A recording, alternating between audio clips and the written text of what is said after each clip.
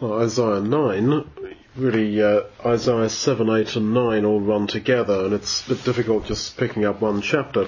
So really need to have a listen to the talk on Isaiah 8 to get the context here.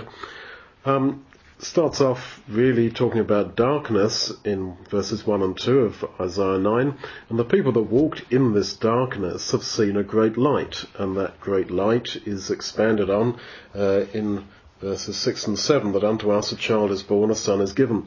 So then what is this great darkness that they're walking in? Well, going back to the end of chapter 8, verse 22, they shall look unto the earth and behold distress and darkness, and they shall be driven away into darkness, or into thick darkness, the RV says. The idea of being driven into thick darkness is very much the picture of condemnation. And throughout Isaiah 8 and Isaiah generally, darkness appears to be condemnation. And so he's now saying in chapter 9 that the people who dwell in that darkness have seen a great light.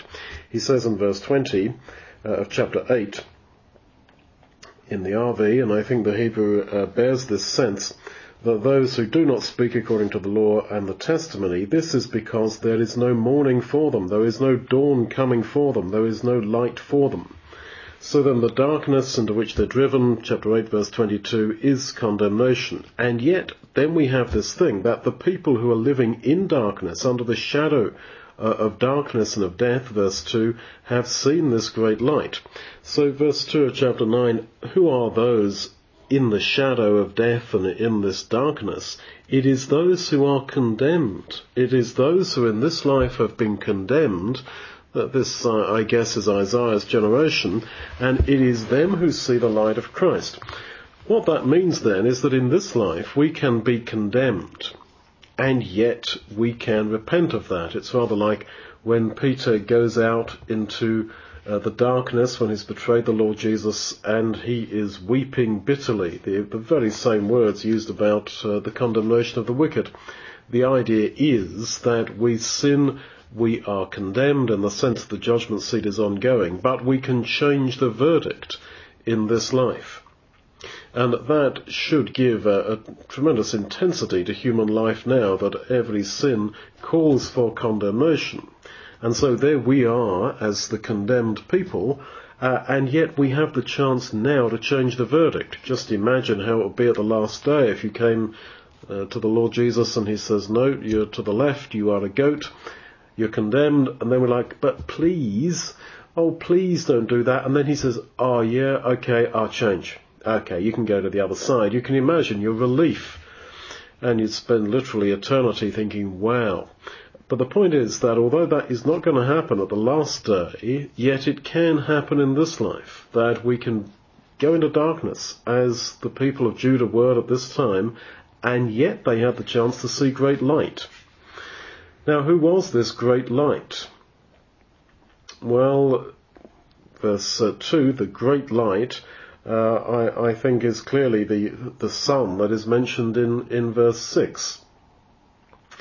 And I would suggest then that this sun arises, we're told, from this rather despised area of northern Israel, verse 1, Galilee of the nations. And when we read that in verse 1, by the way of the sea beyond Jordan, I suggest the sea that is in view there is not the sea as in the Mediterranean, but the Sea of Galilee. So then this is very much the area of the Lord Jesus, of his birth and of his ministry. So this is ultimately the great light that arises. And yet, who then is this person then in verse 6? Well, unto us a child is born, unto us a son is given. Who is saying this? This is Isaiah, and my suggestion is that in the first instance the reference is to Isaiah as the proud father on behalf of his wife, who was also a prophetess, saying that we have had a child. Why do I say that? Well, if you go back to chapter 8, verse 18, behold, I and the children whom the Lord has given me are for signs and for wonders in Israel. So he had children of sign. In chapter 7 we've had Shear-Jashub, who is the one who means the remnant shall return, and then you have Emmanuel in chapter 8, and then you've got Maher-Shalal-Hashbaz in chapter 8, so there's at least 3 of them, and I suggest that this son in chapter 9 verse 6 is not named because he did not actually fulfill that which was intended for him, that he could have been the messianic deliverer of God's people. But that did not happen. And that is why I think that the attempts that are made to prove that, for example, this is talking about God himself by Trinitarians, etc., this can't be the case. I suggest that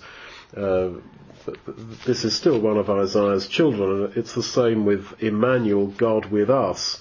Well, this was still one of Isaiah's children, and his message in his name was that God is with us, not that that child was God himself in person. And yet I've said that the reference is ultimately to the Lord Jesus, and in fact these early verses in Isaiah 9 are quoted specifically in the New Testament, in Luke, about the birth of Jesus and his emergence from the despised northern part of Israel. So I think what happened was that this prophecy potentially could have come true in one of Isaiah's children, and yet it didn't, for whatever reason. Maybe the failure of the child, the failure of the people, etc. And therefore the prophecy wasn't just discarded by God, its fulfillment was rearranged and rescheduled to come true in the Lord Jesus. Now, in verse 7 we read that this is going to happen from henceforth, even forever. This is Isaiah talking in his own time, saying that this son is going to have an everlasting kingdom, and that kingdom is going to start right now from henceforth, and it's going to go on forever. But we know that, of course, that didn't happen in Isaiah's time. So many potentials are set up, and have been set up by God, and yet they're not realized for whatever reason. But God doesn't give up, and this is a great thing about him and the way he works with us as individuals, how he has worked with Israel, that he doesn't give up. And so the prophecy was rescheduled, as I would like to call it, and reapplied to the Lord Jesus, who ultimately did fulfill all these things. But just dropping back to verse 3, in the AV and the older English translations, it says something very strange. You have multiplied the nation and not increased the joy. They joy before you according to the joy in harvest, and as men rejoice when they divide the spoil. Now, there is something wrong there with the translation, and the other translations that repoint the original Hebrew to say, you multiply the nation, you prepare it great joy, and they rejoice before you like the joy in harvest, as men rejoice when they share the spoil. That takes away the contradiction of them not increasing the joy and then saying that they do have joy.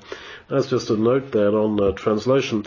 The idea was that this was a joy that was prepared for Israel when this child would be born.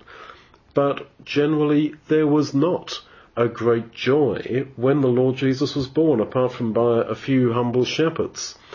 Actually the opposite. We read in Matthew that Herod and all Jerusalem were troubled at the news that a possible king had been born who sounded like Messiah. And who's the all Jerusalem that was troubled with Herod? I presume it's the Jewish Judean leadership at that time. And when we read about men rejoicing over the dividing of the spoil in verse 3, well, that is an image that the Lord uses himself, Matthew 12:29, about how he is going to, he's the strong man who's overcome the other strong man, and he is now dividing the spoil with us. But Israel did not perceive that, and they did not rejoice in this. And then verse 4, you have broken the yoke of his burden, the staff of his shoulder, rod of the oppressor. This is very much a language of Israel being delivered out of the staff of the burden and the yoke of Egypt. It's as if this son of Isaiah and the righteous remnant in Hezekiah's time could have brought about this great destruction of their enemies, and in a sense it did happen with the Assyrian destruction. But ultimately the real fulfillment was in the Lord Jesus, when he says, I'm taking off your heavy yoke and I'm giving you my light yoke. Well, this is all the ultimate fulfillment of this. So then, there's also a case that could be made that verse 6 applies to Hezekiah. Harry Whittaker's case on that and George Booker's book about Hezekiah is, I think, quite persuasive, that all those terms in verse 6 could apply to Hezekiah. And again, Isaiah could still say that one of his children was like that, because in Isaiah 8, when he says in verse 18 about I and the children whom the Lord has given me, he parallels that with verse 16, seal the law among my disciples. It's as if his children could also have included his spiritual children, and Hezekiah, I guess, was one of them. There was this righteous remnant in Jerusalem made up of Isaiah and his wife and his kids. I'm suggesting there were 4 sons, and people like Hezekiah. But I'm just raising all this for you to think about. Just a point in verse 7, talking about the nature of the kingdom of this Son, and we've suggested that ultimately the fulfillment is to be in Jesus. Of the increase of his government there shall be no end. And he goes on to establish it, to uphold it with judgment and with righteousness, etc. The idea is that this kingdom keeps on growing. Of the increase of this kingship or government, there will be no end. What does that mean? We think of the stone in Daniel 2 hitting the image on the feet, and it becomes a great mountain, and it keeps on spreading to fill the whole earth. In a sense, I suggest then that God's rulership over us as individuals, his kingship over us, will keep on and on increasing throughout eternity, which I find an attractive idea. And you could also say that his kingship, his government, the area, the dominion over which he is king, will eternally increase. And what does that mean? Well, it could mean that progressively more and more of creation, including the natural creation, even animals and mountains and hills, etc., are somehow consciously brought under his rulership to his glory. Or I could even talk about expansion into other planets, other realms and fields of existence. Whatever. Now in this life, we must have that, in essence, that desire of wanting to spread the kingdom, to spread his kingship. That first of all in our own lives we should want to increasingly submit every aspect of human life to him, and to bring more and more people to be underneath that kingship. That is what I understand the expansion of the kingdom to be. And also, of course, there should be a desire to see that kingdom spreading, in the sense of not only bringing different parts of our own lives under his kingship and rulership, but also bringing more and more people under that, in spreading the gospel to areas it's not been to people it's not been to, and also amongst those who have been baptized, to help them to allow that rulership and lordship of both God and the Lord Jesus to grow, to accept and take into account every part of their lives as well as our own. So if we start in this life wanting to spread the gospel, wanting to bring all things into subjection, every part of our lives, of other people's lives, into subjection to Jesus as Lord, then we're living now the essence of the kingdom life. Another little note in passing. The zeal of the Lord of Hosts, under verse 7, will perform this. And as you probably know, that Hebrew word translated zeal, it really means the jealousy of the Lord of Hosts. This whole intention of God with Israel, this whole project, if you like, that he has with Israel, he is going to fulfill in the end. Not because of their righteousness, but because of his jealousy over them. And I think that is a window into his feelings, that he is jealous. He is a jealous lover, he is a jealous husband, and this is why our unfaithfulness, their unfaithfulness, was so painful and is so painful to him. Heading on then, verses 11 and 12, something strangely relevant to the situation we have going on in Syria right now. Rezin is going to have adversaries, the king of Syria. And yet, at a time when the leadership of Syria has many adversaries, the Syrians before and the Philistines behind shall devour Israel with open mouth. That is exactly what looks set to happen right at this minute, with the leadership of Syria, with many adversaries, and there's huge civil war going on there, and yet also very anti-Israel. And Philistine and Palestine is the same word. You can quite justifiably read that. The Syrians before and the Palestinians behind, they're like the two jaws of an open mouth that are devouring Israel. And to attack Israel is actually, I think, the logical next step for those guys, because the only thing that's going to unite the Arabs is a joint attack against Israel. So I just mentioned that in passing because that seems so appropriate to exactly what is going on in the developing situation in Syria right at this time. And their desire to create what they call Al-Sham, the greater Syria, which includes what they would call Palestine, Syria, biblical Assyria, Iraq, etc. That would just require that to happen, and they're likened here to a beast with an open mouth, and I would take the beast as being the ultimately Israel's latter-day Arab enemies, or Palestinian and Syrian enemies, shall we say, but that's in passing.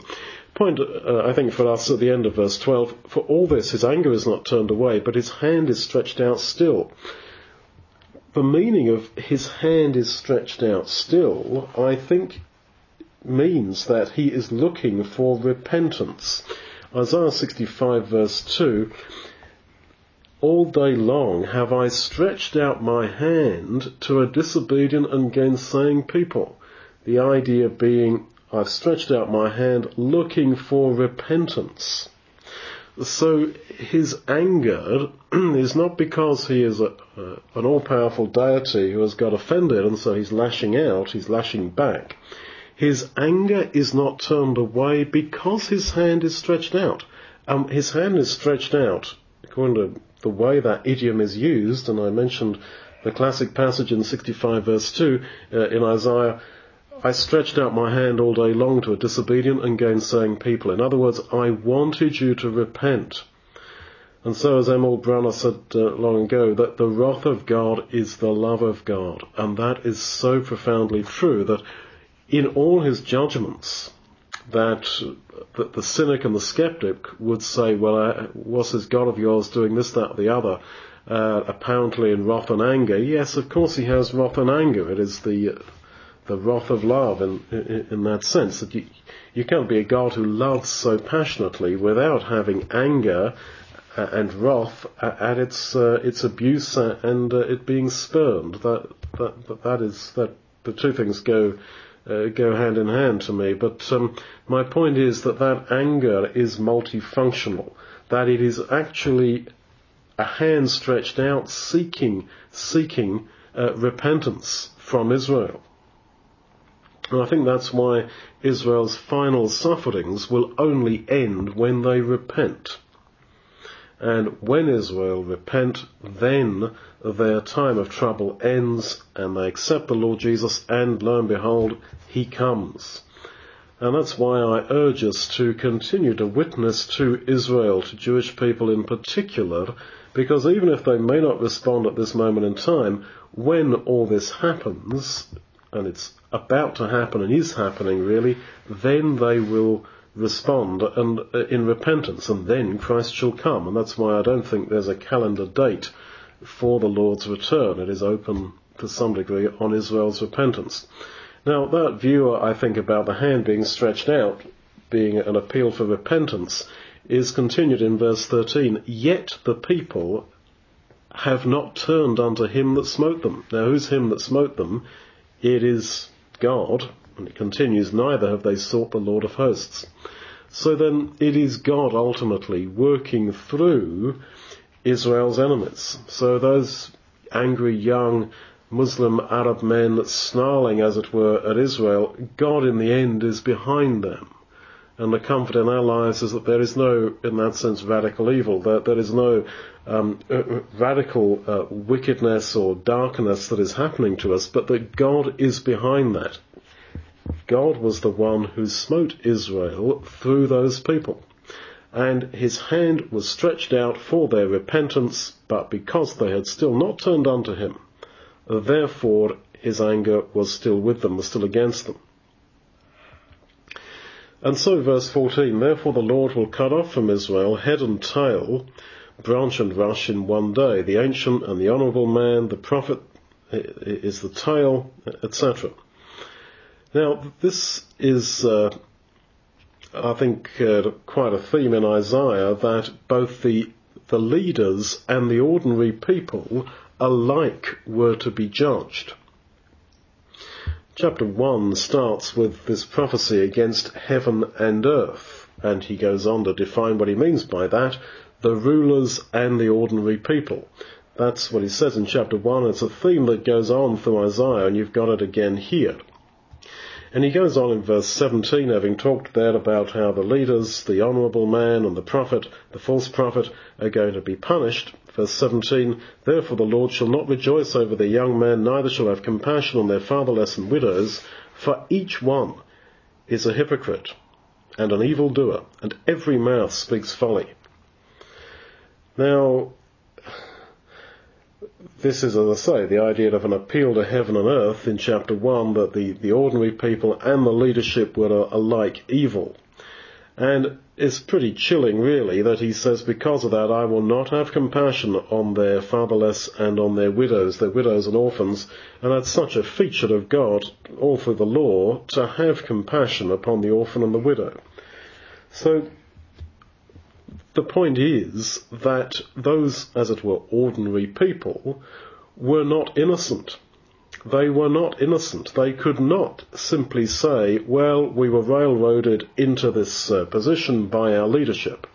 So many times I tend to think that people are innocent because of bad, or relatively innocent because of bad leadership, and we all tend to blame our own sins and failings on that. I caught myself earlier today saying to a friend of mine that I had an unloving and harsh attitude when I was younger, but I went on to say, yeah, well, sort of that was the way I was brought up and that was what was expected of me. But this is quite clear here, is it not, that the ordinary people are still held guilty for what they have said and done, just as much as their leadership.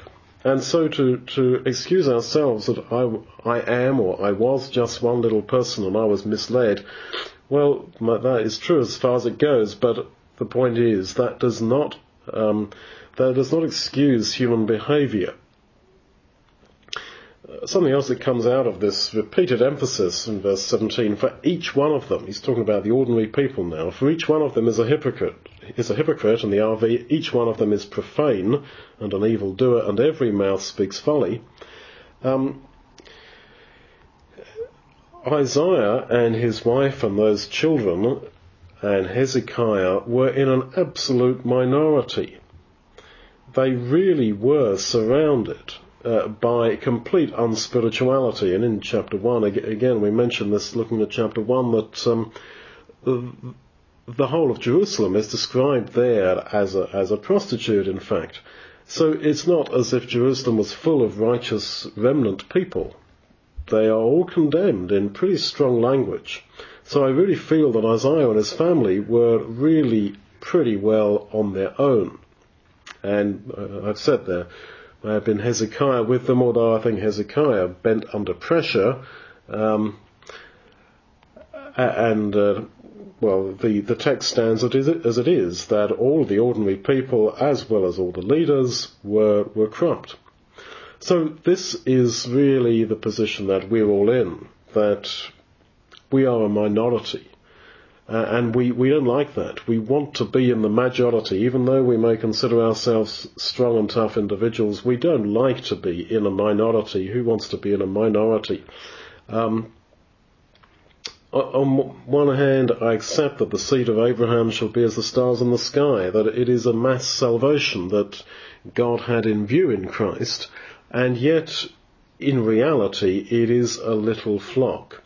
And so if you feel that even within the ecclesia, and this is talking about within the ecclesia as it was of Isaiah's day, that you are a minority and nobody seems to get it, well, you know what I'm saying. On one hand, you're probably no better than your brethren, and maybe risking being like Elijah, who said, I'm the only one left, and God basically says, no, I've left at least 7,000 who haven't bowed their knees to Baal, and I fire you from the ministry and replace you with Elisha. We've got to be wary of that. And yet, on the other hand, there are times and there are aspects over which we can legitimately feel with no self-righteousness that in real spiritual terms, in my context, in this particular issue, I am alone. I am in a tiny minority. And it's in times like that we take comfort from Isaiah and his wife and his family in this situation, surrounded by this massive unspirituality.